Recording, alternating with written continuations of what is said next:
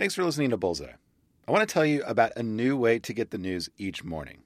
Up First is the morning news podcast from NPR. Give us 10 minutes or so, and you get a sense of the stories and big ideas of the day. The stuff you really need to know and why it matters. Start your day with Up First, weekday mornings by 6 a.m. Eastern Time on the NPR One app and wherever you listen to podcasts. Bullseye with Jesse Thorne is a production of MaximumFun.org and is distributed by NPR.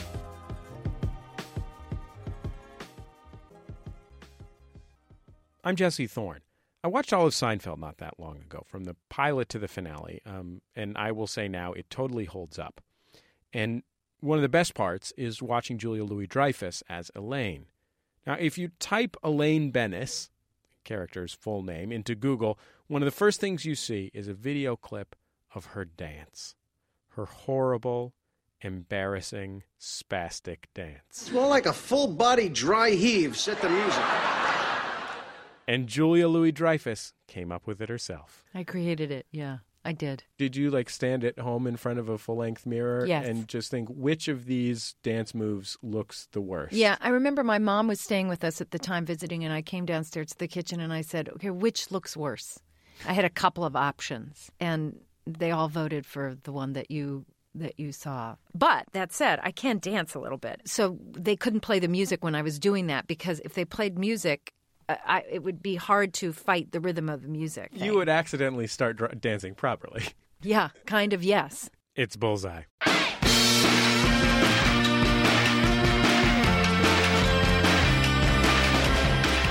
On this show, we talk to Julia Louis-Dreyfus. She stars as Vice President Selina Meyer on the HBO comedy Veep.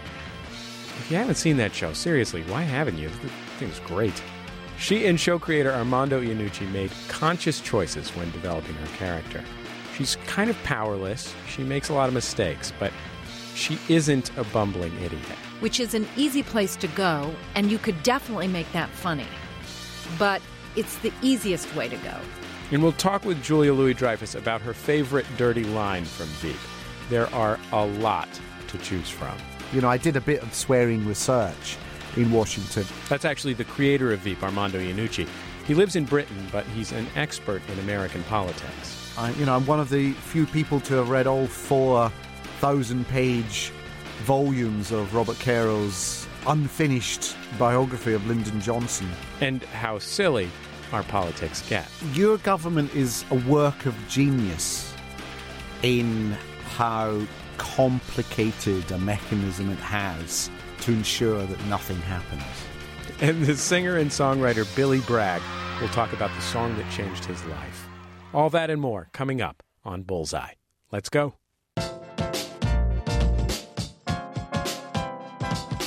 It's Bullseye. I'm Jesse Thorne. My first guest is Armando Iannucci. He and I talked in 2013. Armando quit a doctoral program in Milton to become a television comedy writer, and it turns out that was a good call. He worked on about half of the great British comedy shows of the last 20 years, from The Day Today to I'm Alan Partridge to The Thick of It. The shows share a bitterly satirical perspective and a fondness for the way that language can twist, bend, and break, along with the ideas it contains. In 2012, he started working on Our Side of the Atlantic. He created and wrote the HBO series Veep. It's about the desperate, ineffectual denizens in and around the vice presidency. He was the showrunner on Veep for the first 4 years. It's still one of the best TV comedies ever, and I'm not just saying that. Veep's basically gotten so many Emmys, Golden Globes, SAG Awards, and whatever that Wikipedia gave the awards, just the awards, their own page. Here's a clip from the show's second season. The vice president, played by Julia Louis-Dreyfus, is hitting home runs on the campaign trail, but as this montage demonstrates, her facility for empty promises and slogans isn't quite boundless. North Dakota, we can do this together. There is no I in freedom. Freedom is not me-dom. It's we-dom! I visited a dance studio in Hartford, Connecticut. When I was there, I met a brave firefighter in a wheelchair. Back then, we didn't know what HIV positive was, which meant he had to lose his kidney. He shook my hand, and he said, "You don't remember me, but I am your grandpa." Armando Iannucci, welcome back to the show. It's great to have you here. Nice to be back. So I guess my first question is, I know that you have long closely followed British politics. And in fact, you occasionally appear as a political commentator on actual news programs in the UK. Yes, which is very strange because occasionally I'm working myself up to a joke. And as I say something straight, the audience applauds. And then I realise it's a different sort of audience to a comedy show. Well, you could also be describing the audience of The Daily Show. So, all right. So here's my question for you. Did you also follow American politics, or was it relatively new to you? No, I did. I'm a bit of a political geek, and I've always, we're 5 or 6 hours out. So I would stay up very, very late in the UK during American election nights to watch the results, even when I was about 14 or 15. That's a kind of strange person you're speaking to. And I think there's something about the drama, and also because American politics affects beyond America. So this is important stuff that's happening. I've not been, when I was much younger, I wasn't really a political activist as such, but I was fascinated by the theatre of politics. I'm trying to do the math in my head, Armando, of you as a 14-year-old staying up to watch the election returns in the United States. Like those, I had to stay up to watch those, and I live on the west coast of the United States. Like, oh, really? We're talking about like 5 o'clock in the morning. By the time you vote, hasn't the president already been elected and inaugurated? Well, I don't live in Hawaii. And carried out his first year of... I know, it's weird. I don't have an explanation for it other than, I've always found it fascinating. And I've been fascinated by American history and political history, right from the 1950s onwards. And I'm one of the few people to have read all 4,000-page volumes of Robert Caro's unfinished biography of Lyndon Johnson. I've often had to explain to some of the American cast how the American Constitution works. Whenever they've been asking about, House legislation versus Senate and majorities and supermajorities and things like that, I've kind of enjoyed explaining it to them. How are the, you say, inefficiencies, but you could also say bumblings or structural brokennesses of your government different than those of my government? Well, your government is a work of genius in how complicated a mechanism it has to ensure that nothing happens. And you've taken 200 years to get it absolutely right, but I think you've now arrived at that state where you're at absolute zero. Initially we didn't have the filibuster, the really full-throated filibuster that we have now. Yeah. So I think you've now perfected it to an art form about how not to do anything on a daily basis. Whereas the British government sort of stumbles along. I think the intention has always been there to try and do something, but through sheer kind of exhaustion and then lack of relevance, the will has just been sucked out of us so that we don't do anything. I want to play a clip from The Thick of It, which is your British show that in many ways shares a sensibility with Veep. So in this clip, basically on the show, you're looking at a series of protagonists who are all ministers in a governmental department, which is essentially functionless. And they're constantly in a state of public relations crisis. So in this scene, the minister, whose name is Hugh Abbott, has just come into the office. He's flustered from an interview with a reporter. And the reason is that interview has implicated him in a real estate scandal that could hurt a new housing bill. Yeah. And all of this has taken place over the course of just a couple of minutes. So let's take a listen. How was that? What is happening? That was supposed to be a nice interview. What on earth did you say to her? I think I denied being a racist. God, I hope so. You didn't say that you have lots of black friends. You didn't go... Of course not. Well, I haven't. I haven't got any. What did you say about the office? I said I wasn't aware. Someone else was handling the sale, and I wasn't aware of any offers. Okay, so what's the line on this then? I don't know. What is the line on this? I don't know. Don't look at me. But we need to have a line on. Okay, we got movement. We got a break. What? What? The flat's sold. What? To the Asian family. What? For 40 grand below the asking price. That's all right. Jesus, what is happening? Malcolm. Yeah? We're too late. What? All the papers have got hold of it. Wait, this is madness. I just own a flat. I haven't raped somebody. Yeah, they're calling the scandal Flatgate. Scandal? Well, that's crap. I mean, it's a crap name for a scandal. That is just this sort of abstract terror of everything happening in the world. Like nothing could ever go right. And also it's made worse by the fact that everything is recordable now. You know, you go out into the street and get in a car, but someone has filmed you on their phone getting out into the street and going into a car. Everyone, anything you say now, there's no such thing as a private meeting. You know, as Mitt Romney discovered when he was speaking to fundraisers about, the 47%. There was someone recording it all and then posting it up on the internet, and it's all around the world, and before you know it, you're defined by it. It's the equivalent of penguins falling over in a funny way on YouTube. It's like everything politicians do now are just go viral. It seems like you are particularly interested in the relationship between the way politicians and their cohorts try and control their image and control their perception by the world, and the kind of ineffectuality is built into the system that means that they really can't control their actual actions. Oh, yeah, and it's also, the ultimate illusion, which is that you can control events. You can't. Events are arbitrary. They can't be predicted, and they can't be avoided.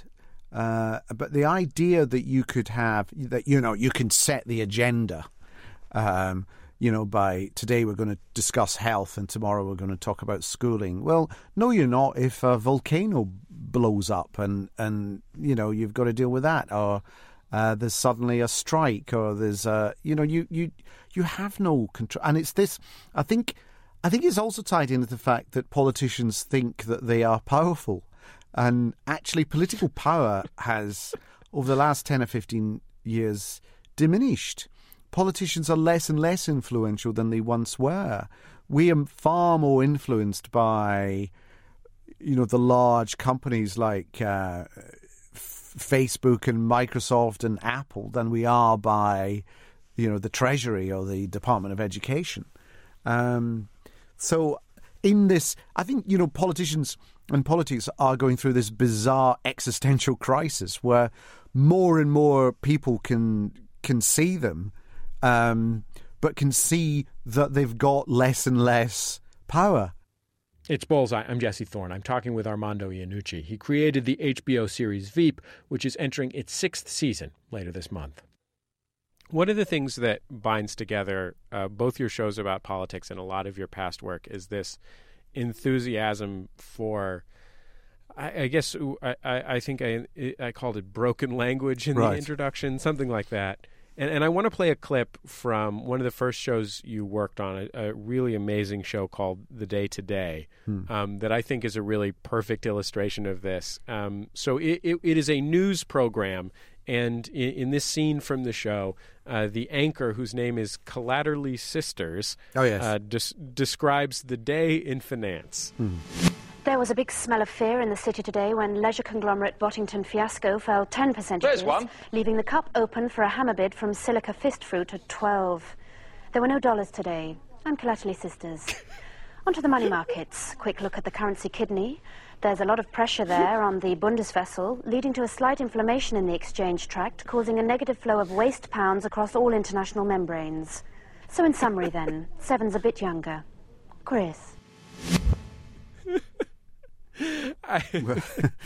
That was from about 20 years ago, that show, and it was based on the fact that, you know, if you slightly closed your eyes and closed your ears when you were watching a news show, as long as they sounded serious, it didn't really matter what they said. That's the thing. You know, as long as you preserve this air of talking like that and everything you're saying sounds important, even though all you're saying is I'm holding a bottle of Peroni beer in my hand, and, you know, it doesn't matter because we're so convinced by the tone that it feels authentic, and therefore you tell yourself it must be authentic. I'm not sure we'd be able to do a show like that now because I don't think we actually believe the media the way we do. We don't see the media as authoritative as we used to. It's interesting because that function of essentially controlling tone publicly but not controlling content, and in fact often getting it completely wrong, is the narrative driving force of about a third of the episodes of Veep. Right, yes. The vice president goes in public somewhere and says things in a way that is correct. Yes.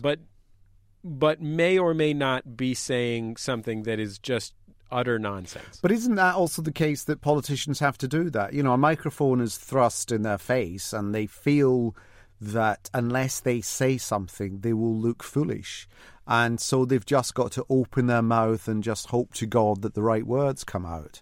And keep talking, and the longer they talk, the more time they have to think about something that they can say at the end of the sentence. And it's that thing that politicians have of knowing not to pause. You know, if a politician spoke like this, they'd be destroyed because they sound like they haven't got a firm opinion. Whereas if a politician spoke like this and there was absolutely no pause in the sentences, even though the sentences never end and are going in many directions at once, and actually you cannot really define what it is they're saying because the sentence never seems to come to an end but seems to have this pulse and this emphasis which makes it look like the politician knows precisely what it is they're saying and what kind of reaction to get from the audience, then you believe it. And that goes on all the time. So it's just a performance. It's just a mode of speech that they're trained to do. Which is, Julia Louis-Dreyfus has this beautiful smile. And she'll be cornered on the show, and she will just show that smile. And we, the audience, know that what that smile means is, I have no idea what's going on. Yes. This is a disaster. Yes. I am trapped. Get me out of here. Blow the walls down. Get me out of here. Get me a helicopter. I don't care. Dig a tunnel. Has spending time with the people that you are writing about for this show, and I don't mean that literally. None of these people none of these characters are literal analogs for people in real life. But just spending times in the corridors of power. Yeah. Has it changed your perspective on those people? I mean, do you find yourself reacting to the news as an outsider differently now than you did 20 years ago?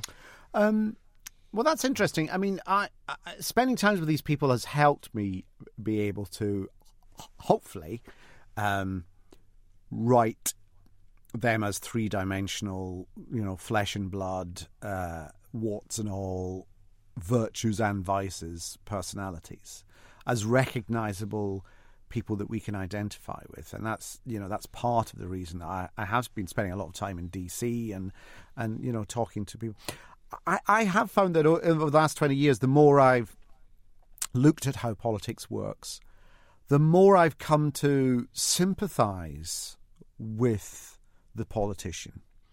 In that I do believe a lot of people go into politics with genuine principles and ideals and aspirations.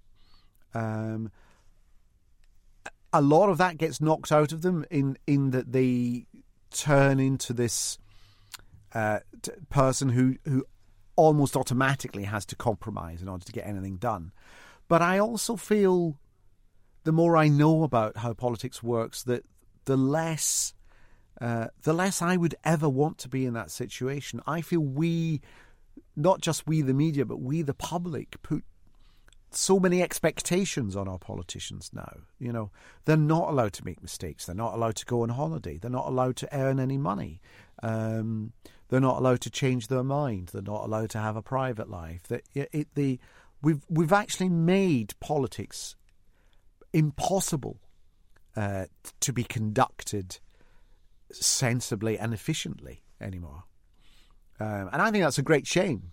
But it's something that I think I've come to develop. It doesn't mean to say I'm letting them off the hook, and it doesn't mean to say that I won't want to kind of examine any terrible decisions they've made or the bad consequences of any of their actions. But I do hold out a certain amount of sympathy for them. I want to talk briefly about some of the truly spectacular profanity that occurs on both Veep and The Thick of It. Yeah. When you conceived of The Thick of It, which came first, was just awe-inspiring vulgarity and profanity one of the original elements of the pitch? No, it wasn't. I just wanted to make something that looked realistic and that captured what was then the Labour government under Tony Blair, captured that quite authentically. Now, Blair's government was a very macho, testosterone-fueled, male bonding type of environment. There were lots of 40-something guys who drank lots of beer and who did swear an awful lot. Now, swearing, I think, is actually quite dull. It's very repetitive. It's boring because it's the same. It's the same word again and again and again.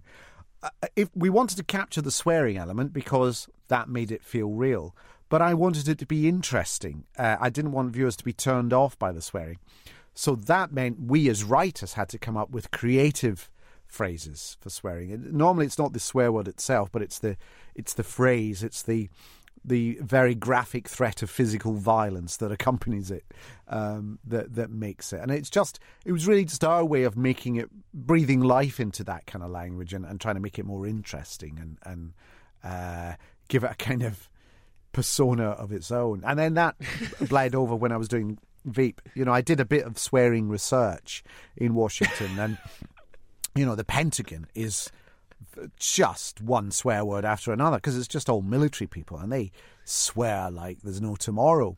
They swear like sailors and also soldiers. Yeah. And also airmen. Whereas in the State Department, there's very little swearing. You see, it's all full of diplomats and it's just frowned upon. The West Wing, lots of swearing because that's a high pressure. I think there's probably more swearing under Democratic presidents than there is under Republican presidents, unless the Republican president is from a business background as opposed to a sort of fundamentalist or religious background. So in Veep there are certain characters who swear and there are others who don't, and we're very clear as to, you know, who those should be and what the degree of swearing should be. The vice president's very keen on talking about her lady balls. Yes, well, that's very much, you know, she belongs to that school of a female politician has to be more male than any male politician in order to get any credibility in Washington. So she has that kind of element. Armando, do you have in the writer's room, this is what I imagine. You can correct me if I'm wrong. I imagine you have one of those pinboard walls with 3x5 cards, which are probably called something else in the UK, like 10 centimeter by 8 centimeter cards or whatever.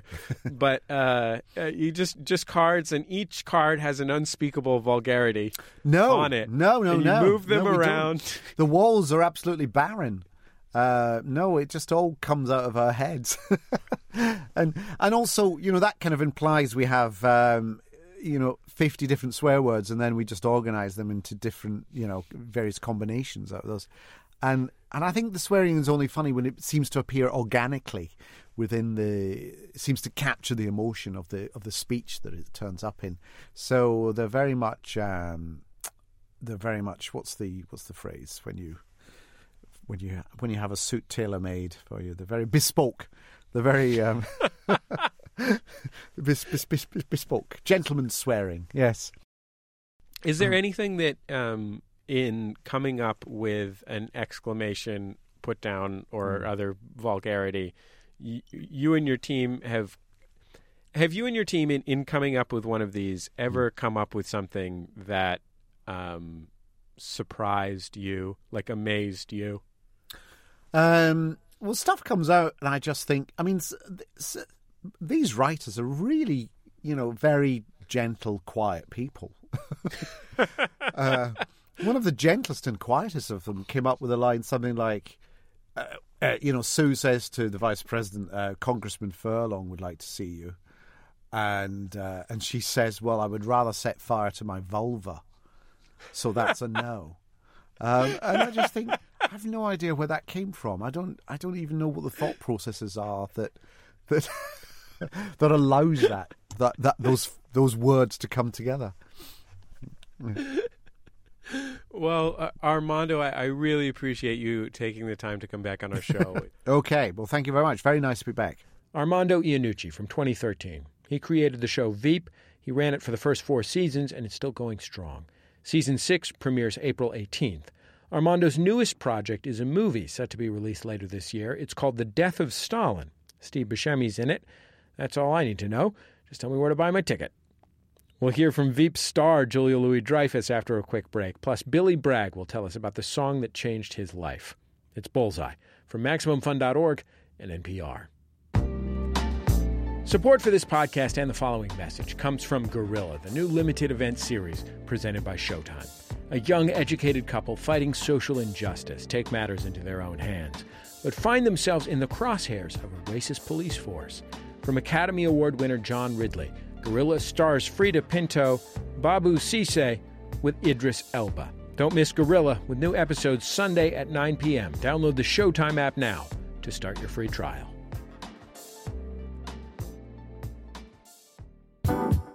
Support for Bullseye and the following message comes from ZipRecruiter. When you own a business, if you want to find the perfect hire, you need to post your job on all the top job sites. And now you can. Thanks to ZipRecruiter.com, you can post to 100-plus job sites with one single click and have the highest chance of finding that perfect candidate. Plus, you can instantly be matched to candidates from over 6 million resumes. Businesses of all sizes have used ZipRecruiter. Try ZipRecruiter for free at ZipRecruiter.com/first. Again, that's ZipRecruiter.com/first. It's Bullseye. I'm Jesse Thorne. Billy Bragg is a modern-day troubadour. He's a British singer-songwriter whose songs are both personal and political. It's folky music with rough punk edges. He's written lots of tender romantic love songs in his 30-year career, but he's probably best known for his political ones. Late last year, he teamed up with the American singer-songwriter Joe Henry and released Shine a Light, field recordings from the Great American Railroad. It's a collection of railroad songs, some new, some old, all recorded in train stations across America. Here's a song from that album. It's called The L&N Doesn't Stop Here Anymore. He and Henry recorded it inside Chicago's Union Station. Now they stand in a rusty row of empties, 'cause the L&N don't stop here anymore.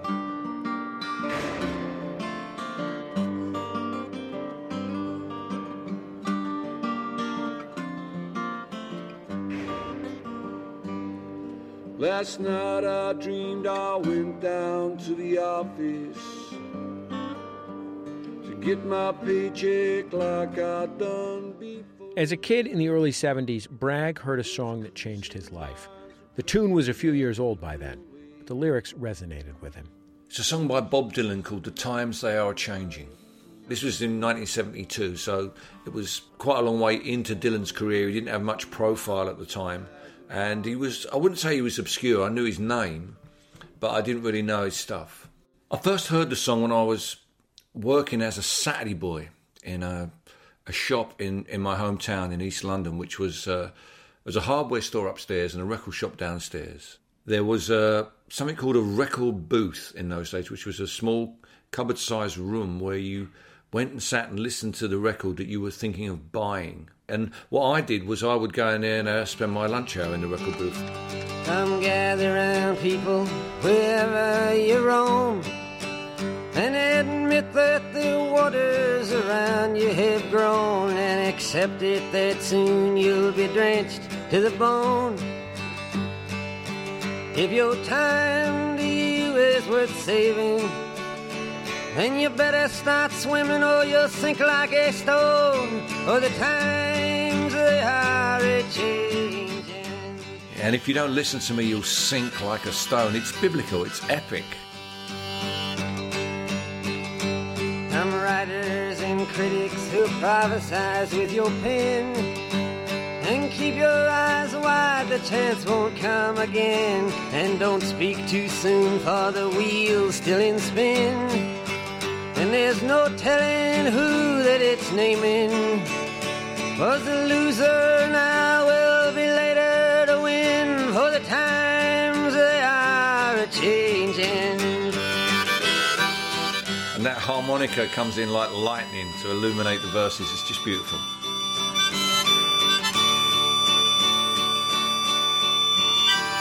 Senators, congressmen, please heed the call. Now he's talking truth to power. I love it, I love it. Don't lock up the hall, for he that gets hurt will be he who has stalled.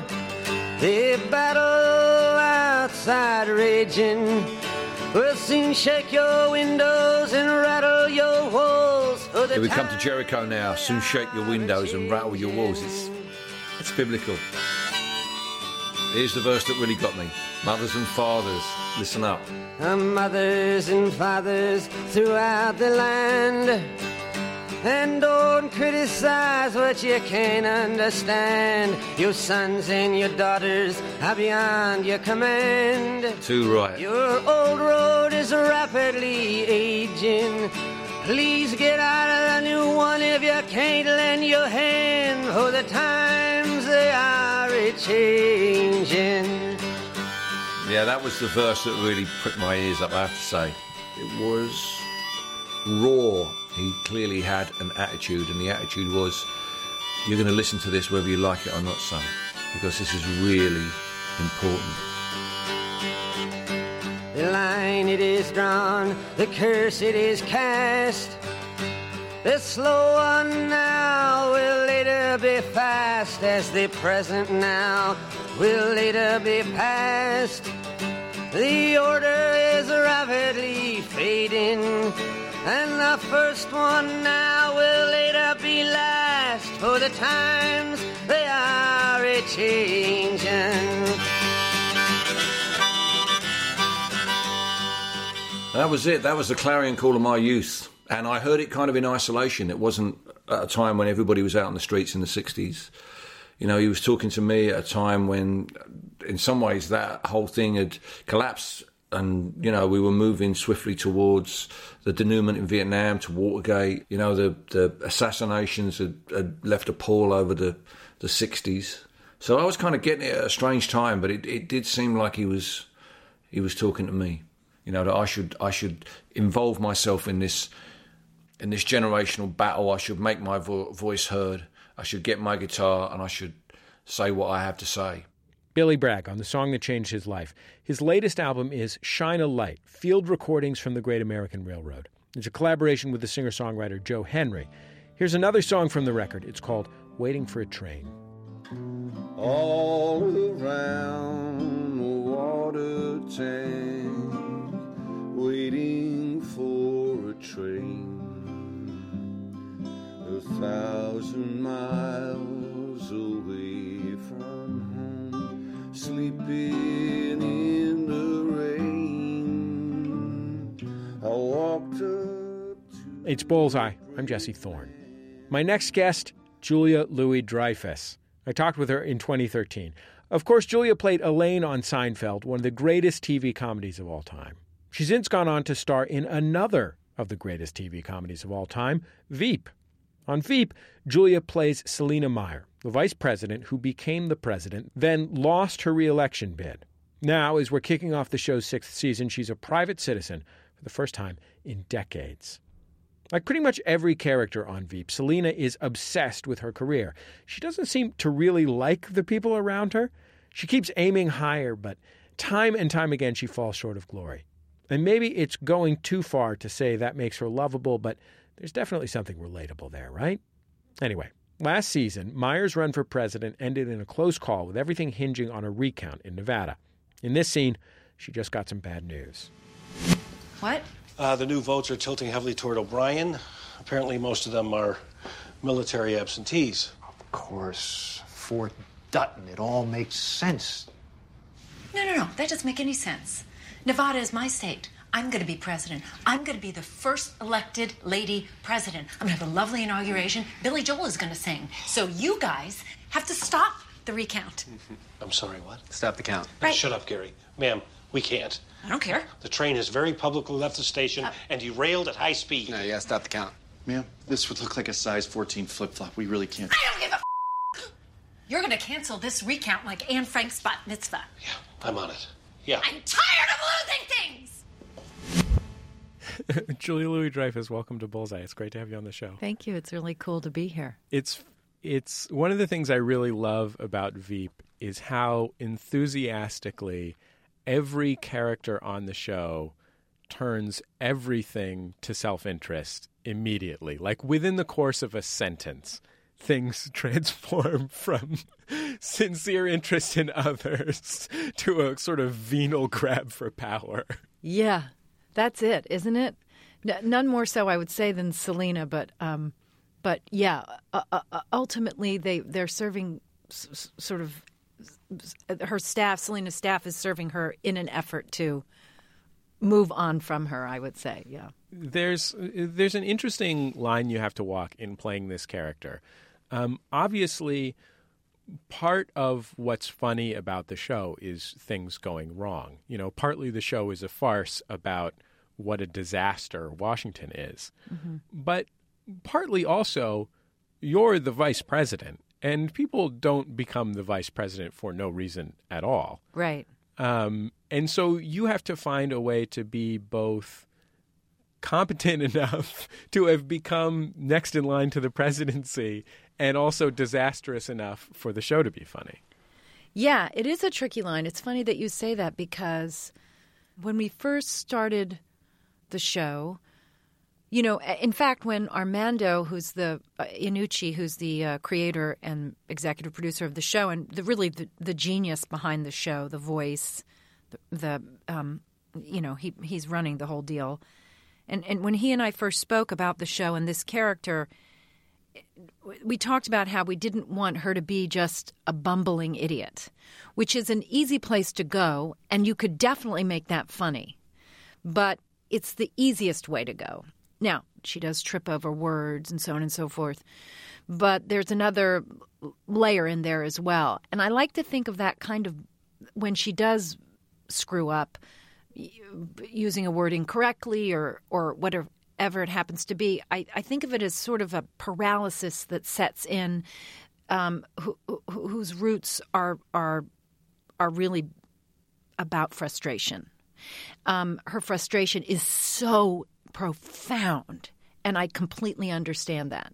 And certainly for myself, when I get livid, it's very difficult for me to find language. And so, but yeah, it's a tricky line, and I hope that we walk it well. We're trying to anyway. But before you started the show, you talked to a couple of vice presidents. I know one of them was Al Gore. I don't know any other, if you're allowed to say any other vice presidents you may have spoken with. Well, I've subsequently spoken with Joe Biden, and I did speak with others, but I'm not allowed to say. Okay. Otherwise, I will be executed, I think. Well, I mean, I think we know that you hang out with Cheney just regularly anyway, right? Yeah, he's a good bud. So did you learn anything from them that you didn't expect? I mean, I'm sure you've spent part of your time as an activist, and you've also been a famous person for 15, 20 years. I'm sure you've met politicians, but were there things about their life that you didn't expect that you learned from them? Well, sort of generally, I would say that there was confirmation for me that these people are just regular people. And even though you kind of know that, it is astounding to see it. And I would say that that's, you do know it, but, then when they talk about the realities of what it's like to have Secret Service in the car when you're having a private conversation with your kids or your wife or whatever that, what that's like, or the frustrations of the position, and they can be real, and understandably so. But it's amazing to hear it from somebody who's lived it and who is, we think of these people on they're on pedestals. They are for me anyway. I have the utmost respect for people who are in government and in the executive branch or, in Congress or whatever. It is amazing what they do. But I understand to hear about the frustrations of that, whatever the position happens to be, the level of devotion, certain levels of incompetence. It's just folks working hard at a job. All of those things that you just said about public servants, yeah, in my mind, I could also apply to people who were on Seinfeld. And I wonder if maybe the public servants are doing work that's a little bit more important, but I wonder if you can relate to the weird ways that your life changed when you were all of a sudden like a famous person. Well, you see, there's so many parallels between the entertainment business and the business of politics, the political world. And I definitely draw on that. But you need to understand that I'm famous, but I don't walk around thinking I'm so famous. Everybody knows me. This is not it doesn't occur to me. I'm just living my life. But there are certain realities about being known when you walk down the street. Well, I mean, for example, there's this thing that that your character on Veep does, which is she gets into a weird social interaction with someone that she doesn't know at an event or whatever. There's an episode where you go to a pork industry event. Yes. It's a pig roast and are having all these weird, awkward interactions with people. Right. And just from time to time, you see a moment in the conversation where your character is lost, or not as in can't follow, but just doesn't know where to go. And you just have a big, beautiful smile, put a big, beautiful smile on your face. Uh-huh. And you know what I mean? Like you bring out the pearly whites, and it works okay for your character. Yeah. And I can imagine that situation happening to you in life where you are well known to someone that you're talking to who doesn't know you well, and it's simply incumbent upon you to put a pleasant face on the interaction, no matter whether you're having a good day or a bad day or whatever. That's correct. And so I can tap into that very easily.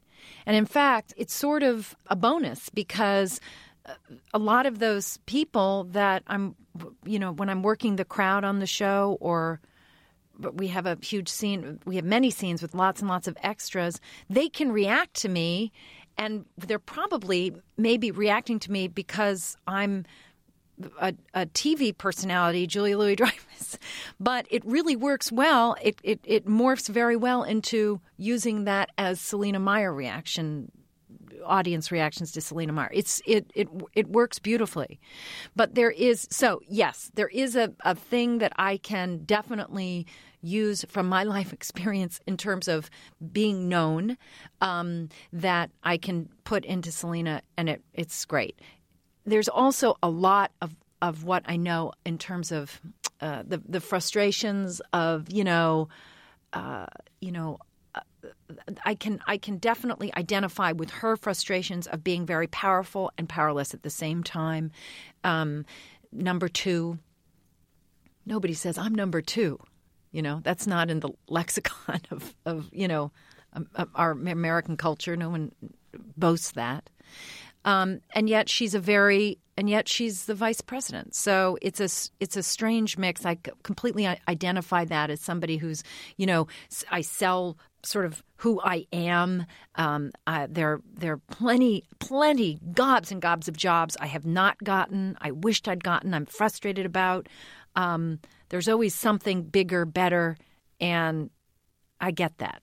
One of the other things that's, I think, a rich parallel between Hollywood and the political world is that in both places there are people who are trying to do something that they really, really believe in. And in Hollywood, it's people trying to create art. Mm-hmm. And in the political world, it's people trying to change the world for the better, change the way the government affects people's lives. Mm-hmm. And both of them face, in doing that, this challenge, which is you also have to get people to approve of you.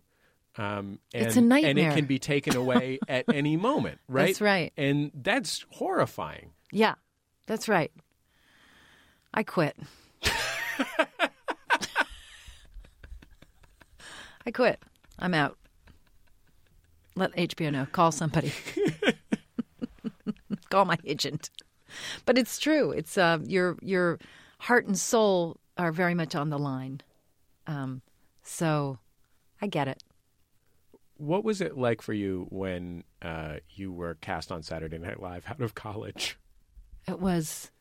Did you even know you got cast based on a show you did? Did you know there was casting people coming to the show? No. The producers from SNL were in the audience, and I was going to Northwestern University at the time, and it was the summer between my junior and senior year.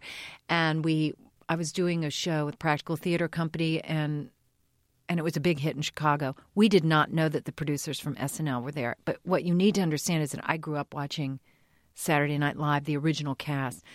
And Saturday Night Live in the late 70s was, it's as big a cultural phenomenon as could exist. And right. You were a teenager. You were in high school. I was its demographic. I stayed up late to watch it. I thought it was there was nothing like it on television, and it was a phenomenon, right? And then this happens, and we get offered this job. And it was very Cinderella going to the ball feeling in the moment. And then, of course, it didn't turn out to be really the ball, but it was a great place to learn a lot very, very quickly. And I certainly did. But in the moment, it was like, oh, my God, my life has just changed completely. And, in fact, it did change completely, but not in ways that I thought it would. How is it different? Well, it wasn't being, run when I was there by the same people. It wasn't Lauren running it, and it was not a female-friendly environment at all. And I was extremely naive. I mean, like greener than green about how the show was done, and I figured it was ensemble and we could all work together and come up with sketches, but that is not the case. It was a very, very, very competitive environment. And I didn't go in, I wasn't a stand-up. I was just this 21-year-old actress who could do sketch comedy, And a lot of people bring to Saturday Night Live characters, a sort of passel of characters that they've developed at the Groundlings or Second City or something like that. Stuff that they will, sometimes will literally do in an audition and then do their first week on the show and then will have become a recurring character. They will have like a toolbox that they can always go into and say, well, I've got Fat Marty. Right. I didn't have a Fat Marty. I had one character who never – actually, But even with that, I didn't. I was going to say I had one character that I did on stage that was a big hit, an evangelical woman named April May June, and but I didn't know even with that how to translate that to in front of the camera. I was very, very out of my. I was not. This was not my. I didn't go in with experience. I came in with inexperience, but good intentions, and there were a lot of drugs going on. I wasn't really understanding. I didn't understand that people were, really coked up and stuff, and I didn't get that. So it was like these sketches are 30 pages long, and everyone's laughing, and I couldn't understand why they were laughing. I was really out of my element, but I will tell you that I made good friends when I was there. I met really cool people. And, it was trial by fire. I mean, I really learned how to do live television. And that was a great skill to walk out of there with. And it was a hardship. And it was also, fundamentally, I walked out of there thinking, okay, I'm not going to do anything again that isn't fun. And that's so Pollyanna-ish sounding, but I've sort of applied it ever since, and it's worked. It's Bullseye. I'm Jesse Thorne. My guest is Julia Louis-Dreyfus, the Emmy-winning actress who played Elaine Bennis on Seinfeld. Now she stars as Vice President Selina Meyer in the HBO comedy Veep. Let's talk a little bit about Seinfeld. Sure. You were on a show, I think, for a couple of years in between Saturday Night Live and Seinfeld, right? Correct. I did a show for Gary Goldberg's company. It was actually run by Andy Borowitz, and it was called Day by Day. And I did that for 2 years, and that was a show on NBC. Were you hot off the heels of that show that you did in between when you got the script for the Seinfeld Chronicles? Or I guess it was probably the first couple scripts because your character was added after the pilot. Yeah, it was shortly thereafter, having made this series, that it got sent to me. And it was from Larry, and he had written this thing. And I remember reading... I think there was very little for me to do in 2 out of the 4 scripts, as I recall. And I remember thinking, yeah, but this is funny. This is a different voice. I hadn't read anything like this ever. The jokes were different. And so I went in not dying to do it, but went in to talk to Larry and meet Jerry. And we hit it off right away, and then we read a scene together, and it felt really real and natural. And so we made a deal over the weekend, and we were shooting actually, it wasn't the pilot. They'd already made the pilot. We were shooting that first episode the next week. It was a lovely, easy thing, frankly. I want to play a little clip of a scene from a relatively early episode of the show called The Chinese Restaurant. And this was an episode that I think helped define what the show was and could be. It was one of the episodes where the show really found its voice. So in this scene, Elaine, played by you, and Jerry and George are waiting for a table at a Chinese restaurant, and your character, Elaine, is really hungry. No, it's not fair that people are seated first come, first served. It should be based on who's hungriest. I feel like just walking over there and taking some food off of somebody's plate. I'll tell you what. There's $50 in it for you if you do it.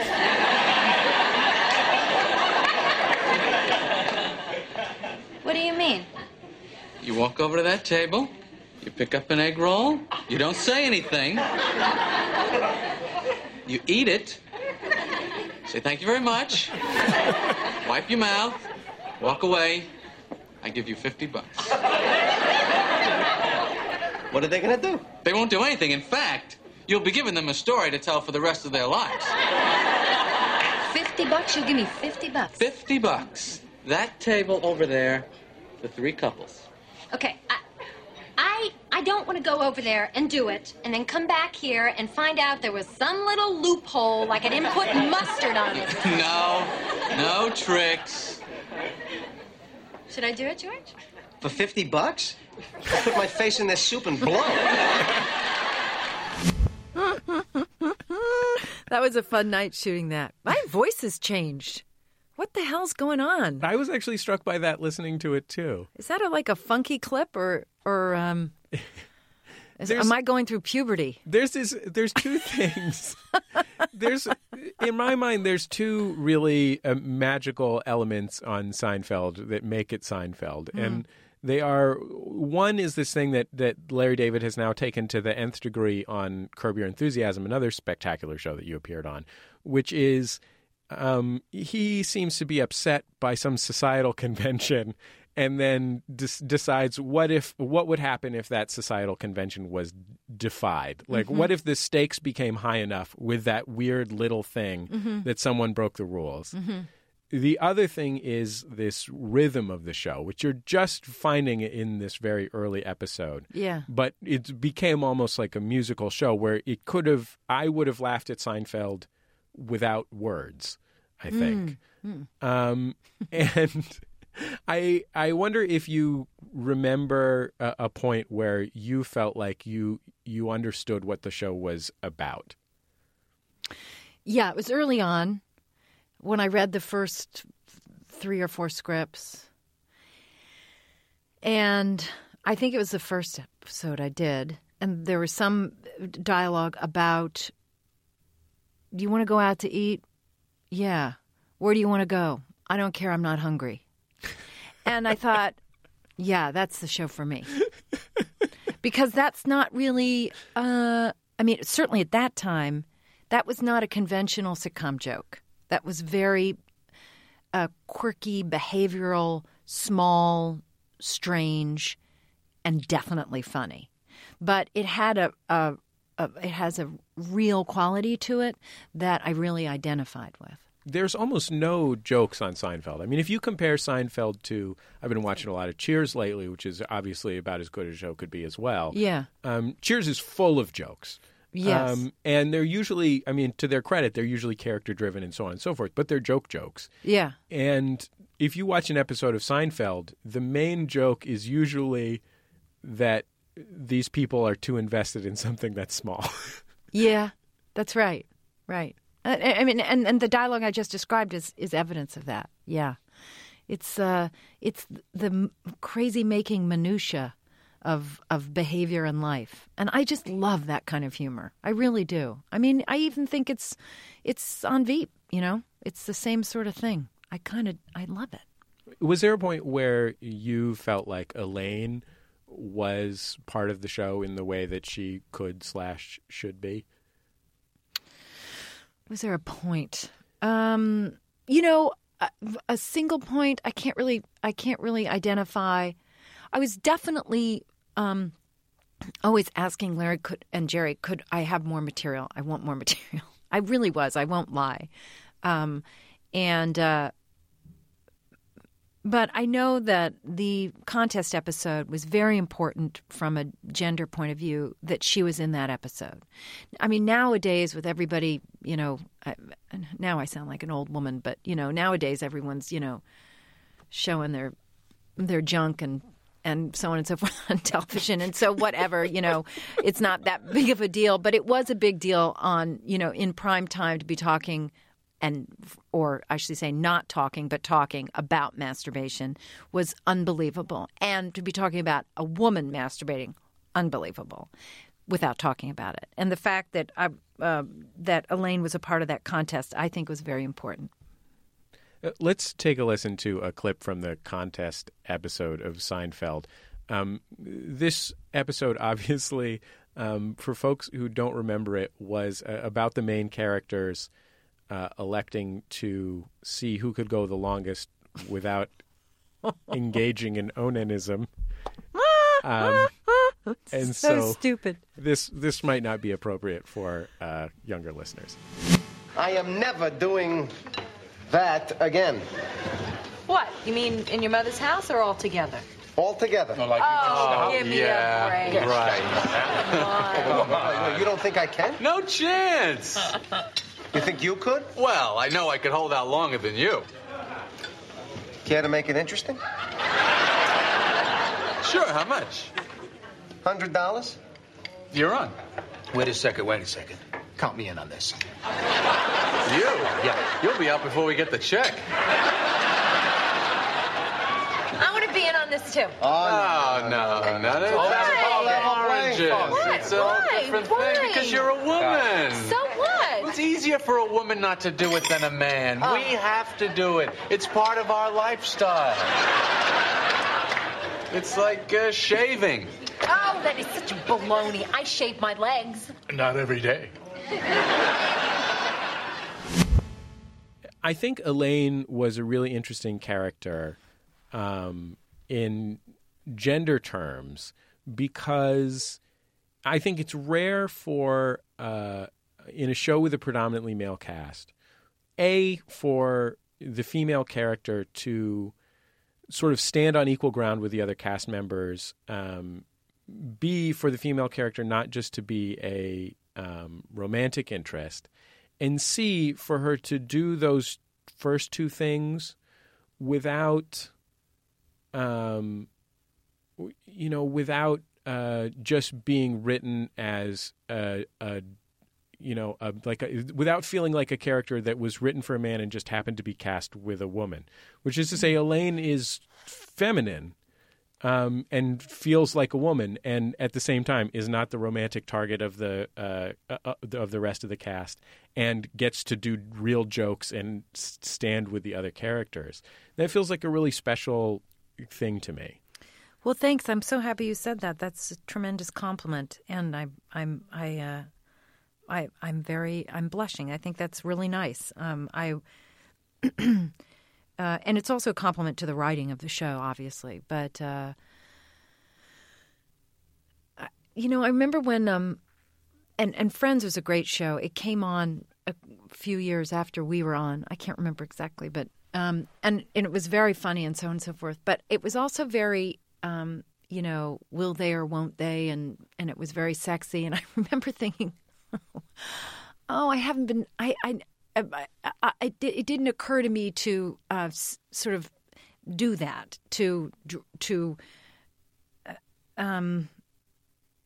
I don't know. I was just trying to be really funny all the time. That was really my agenda. It wasn't trying to, I wasn't trying to look a certain way to brand myself sort of in a sexy way. I mean, not that there's certainly nothing wrong with doing that necessarily, but I just was very focused on getting the most funny I could out of any moment, So thank you. More with Julia Louis-Dreyfus after a break. She'll reveal her favorite dirty phrase from Veep. It might sound like Morse code on the radio. It's Bullseye for MaximumFun.org and NPR. Hey, everybody. NPR is working with the Knight Foundation to better understand how listeners like you spend time with Bullseye and other podcasts. Please help us out by completing a short, anonymous survey at npr.podcastingsurvey.com. That's all one word, npr.podcastingsurvey.com. It takes less than 10 minutes, and you do all of us at Bullseye a huge favor by filling it out.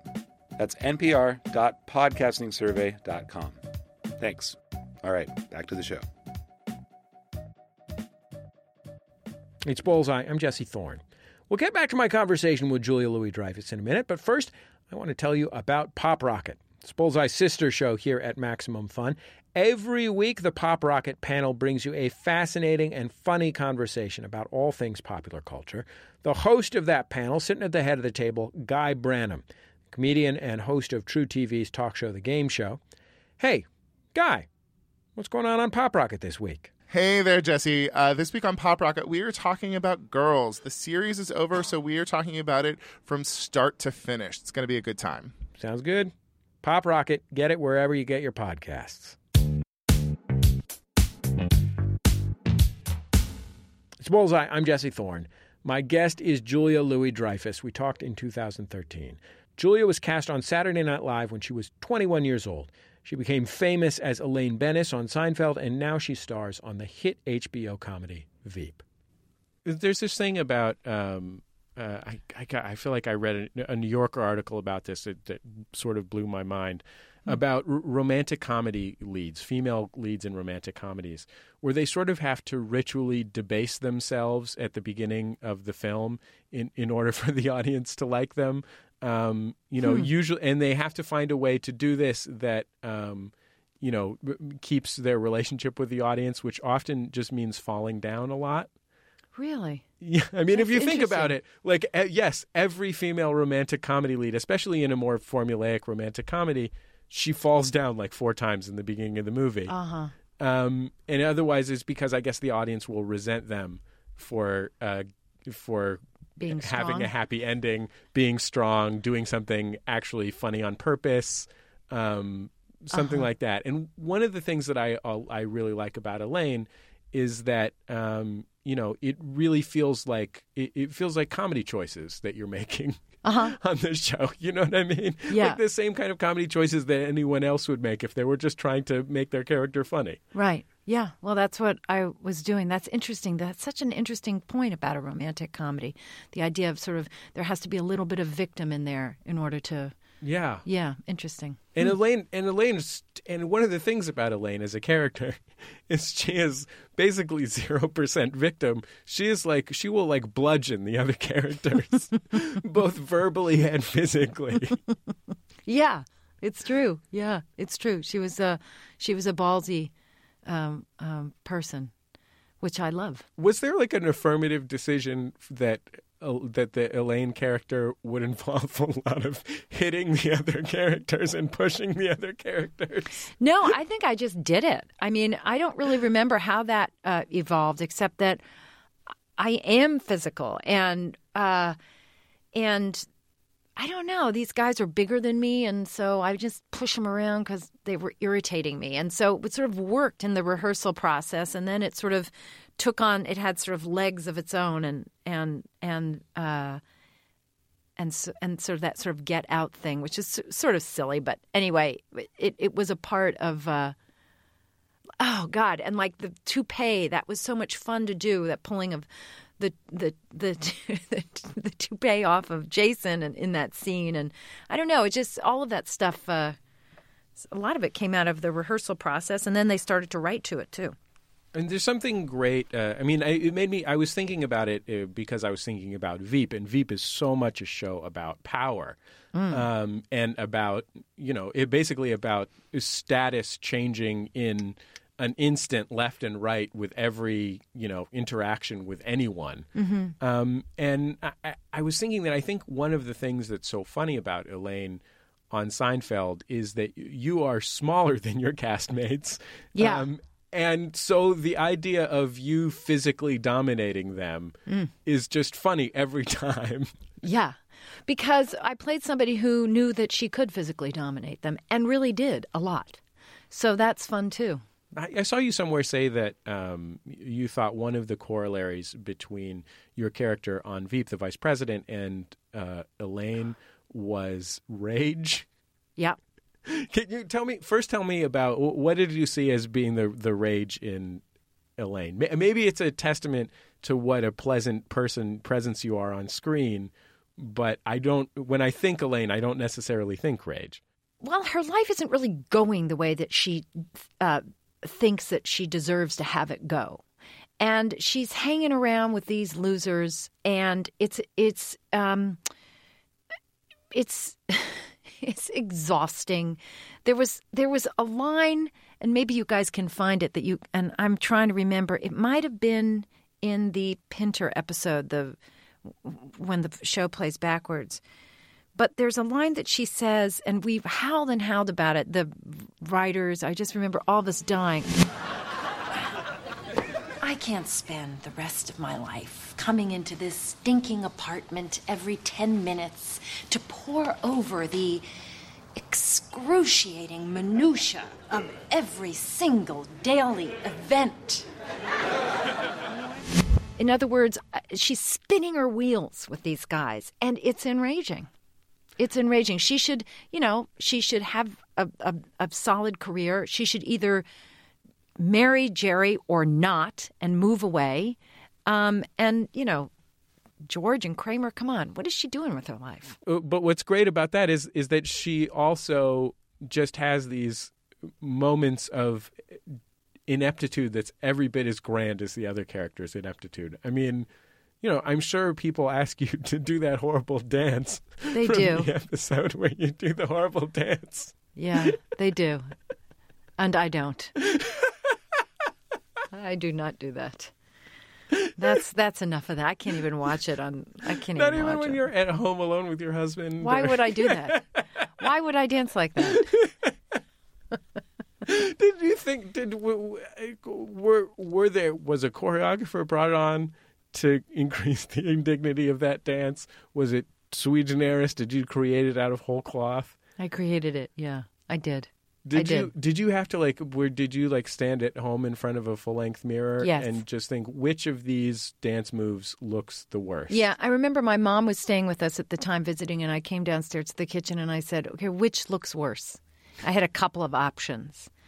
And they all voted for the one that you saw. I mean, we couldn't, I'm not I'm not a professional dancer, in case you hadn't surmised that already. But I mean, in other words, but that said, I can dance a little bit, and so they couldn't play the music when I was doing that, because if they played music, all of those herky jerky moves, it would be hard to fight the rhythm of the music. But fight against it. I mean, because it needs to be not in sync with anything. You would accidentally start dancing properly. Well, that's what I'm saying. Yeah, kind of, yes. You would be moved by the spirit of the actual dance. Yeah, exactly. It's Bullseye. I'm Jesse Thorne. You're listening to my interview with Julia Louis-Dreyfus from 2013. She's the star of the HBO show Veep. It kicked off its 6th season this week. This is something that that we talked about very briefly about Veep, but I want to talk about it a little bit more. That relationship between you and your staff is really one of the central elements of the show. Yeah. That when you are the vice president, you are responsible for so much, even if that's just shaking hands with people and knowing what their child's name is. Yeah. That there's no way you can do it without being completely reliant on other people. And it sort of reminds me a little bit of Artie, the producer from the Larry Sanders Show, in his relationship with Larry Sanders on that show. There's just this thing where it is a person that is needed. You need the support of this group of people. And so when they are failures, it is particularly painful. Yeah, and when you yourself, as the leader of the group, is a failure, it's like a triple-decker cake or sandwich or something. I mean, it's a lot of layers. But the vice president's office functions like that, and of course the president's office functions like that, and then some, and then some. But it really the efficiency and the importance of the vice president's the role of vice president really does hinge on that relationship with the president, and of course she has a terrible relationship with the president. Yeah. And by the way, this is also true in my experience in the research I did in Congress as well. There are these people that are so devoted to their senator. For instance, I had this one scheduler for one very prominent senator say that she slept with her BlackBerry on the pillow next to her every night. And she said that with great pride. And I thought, that's incredible. I mean, she has to, because if he's traveling or, she has to be available to him 24/7. And she's expected to be. And, important issues hang in the balance. And so this is how it works with our staff on the show, except that they're, nowhere near as competent as that particular schedule was with that particular senator. Veep, like the other shows that Armando Iannucci has made, has some of the densest language, as well as some of the most profane language that's ever been on television. And you've worked a lot in front of an audience on television, which requires a rhythm that involves waiting for laughter. Right. I mean, one of the amazing things about Seinfeld is that you were able to maintain that rhythm while there was an audience laughing at it.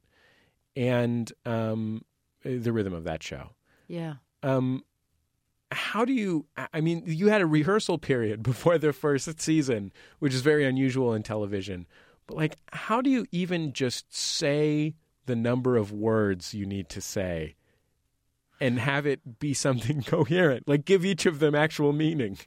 Well, I mean, that's where first of all, they do have meaning, so you just have to find the truth in it, and then you just do it. I mean, that's your job as an actor, I suppose. But it is very different doing comedy without an audience. And there's a lot to be said for doing it with an audience and a lot to be said for not doing it with an audience. I mean, and I love both formats. It was an adjustment for me initially to do episode after episode without an audience because it's really divine to get a laugh. It's a incredible high, and it's a wonderful way of connecting with the people you're trying to entertain. But that said, there is something that happens when you don't have an audience. There's a kind of reality that you can get into which you can't with an audience. And but I will tell you that after so many, almost after every take, I look around to see, are our camera operators laughing? I love to get that feedback. I really do.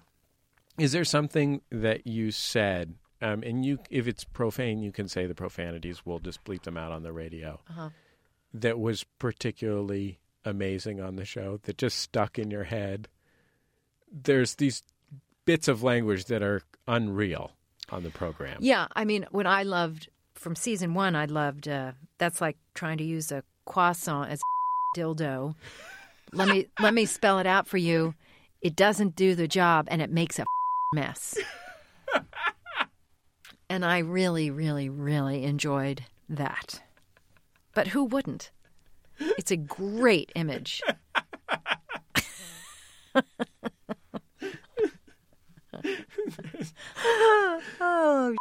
Well, Julia Louis-Dreyfus, thank you so much for taking the time to join me on Bullseye. It was really great to have you on the It's show. lovely to be here. Thank you so much. Julia Louis-Dreyfus, she's the best.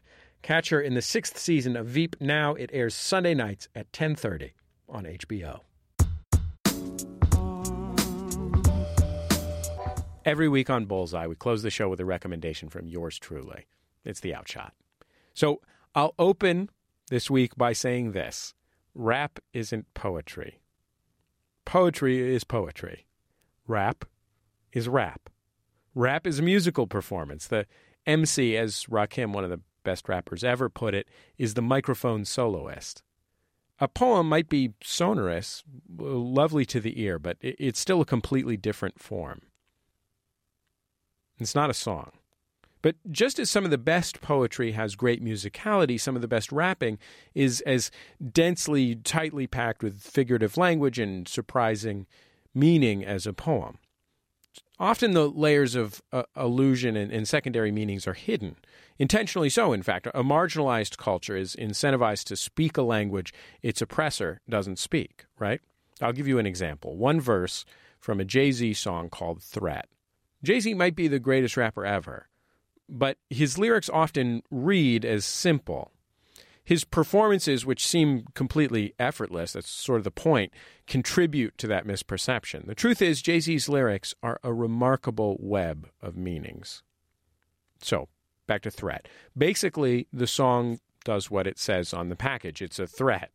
But that's the basis for a shifting series of linguistic tricks and feints and echoes that I think demands explication. So let's do it. He starts with an allusion to the Vegas mob. Grown man, I put hands on you. I dig a hole in the desert, they built the sands on you.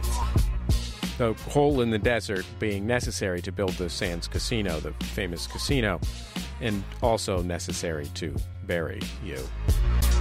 Lay out blueprint plans on you. Which, incidentally, is the name of Jay's first classic album, The Blueprint. In other words, if you're a rapper, he destroyed you by defining what hip-hop could be and leaving you out of his plans. He built hip-hop on top of you. We rat pack, let Sam tap dance on you, then I Sinatra shot you, goddamn you. So who could represent the Vegas mob better than the Rat Pack, right? And who's a greater Sinatra than Jay-Z, who has the same cool, the same detachment, honestly, the same implicit threat of violence, explicit sometimes, and who's willing to have his underling tap dance on your grave. And by the way, Davis Jr. isn't the only Sam in show business.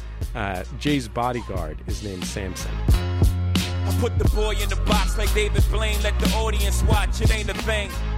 If that box is made of glass, it's the big showpiece of Vegas star David Blaine. But to put someone in a pine box while everyone watches is obviously a much scarier threat. Anyway, here's where another idea is introduced. Keep in mind this record's from 2003 when we'd just gotten ourselves into some really significant desert wars. Y'all wish it was fun. I George Bush the button. So suddenly the desert isn't in Nevada. In this new formulation, Jay-Z will bring the full George Bush down upon you. A preemptive strike. For the oil in your car, lift up your hood, run it, then lift up your whole hood like you got oil under it. So he'll do all that, not for the natural resources of the entire nation of Iraq, but for something as inconsequential as the oil in your car. And halfway through, Jay shifts meaning again, by the way, because when he says he'll lift up your hood in the next line, he's talking about your hood, not your hood. That is to say, where you live, not what covers your car's engine. He's saying that, like the president, the former president, George W. Bush, he's not afraid to lay waste to your entire community to get at one person. And that one person, that's you. Like, cast the oil, I cast the troy, you change your face or the bullets change all that for you. Y'all is target. A little lighter now, actually. If you don't remember the movie Face Off, I can hardly blame you. Castor Troy was one of the protagonists who had his face transplanted. So his face changed in the very literal sense. And he also shot a few dudes, which is the kind of face change Jay is more interested in here. And there's actually another little joke here. He gets to Castor Troy through his oil metaphor and castor oil, which, of course, will change your face into what in the Bay Area they call a fizz face, which is to say the face equivalent of bleh. Anyway, with that, Jay slides back into Cars. Y'all garages for bullets, please don't make me park it in your upper level. Valet a couple strays from the special. God bless you. He didn't want to kill you, by the way. You made him do it. So, that's a lot, right? Let's put this thing to rest. Rap's not poetry.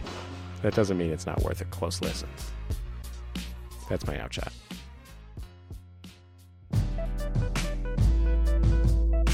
That's it for another thrilling Bullseye Hour. Our show is recorded at MaximumFun.org headquarters, high above MacArthur Park in beautiful Los Angeles, California, celebrating this week the fish truck that shoots fish into the lake. The show is produced by Speaking Into Microphones. Our producer is Kevin Ferguson. He had help from Christian Duenas. Our production fellows at MaximumFun.org are Kara Hart and Nick Liao. Our senior producer is Laura Swisher. All our interstitial music provided to us by the one and only Dan Wally. Thanks for the new music, Dan. We always appreciate it. Our theme music, recorded by the Go Team, provided to us by them and by their label, Memphis Industries. Check out the Go Team, great band. If you'd like to hear any of our past shows, all of them are free. Just go to MaximumFun.org. And while you are at it, check out that Bullseye page on Facebook. It's looking good. We got the best from this week's show, dumb internet stuff we've been passing around the office here, and maybe we'll tip you off to what we've got coming up down the road. Plus, classy culture stuff. I guess that's about it. Just remember, all great radio hosts have a signature sign-off. Bullseye with Jesse Thorne is a production of MaximumFun.org and is distributed by NPR.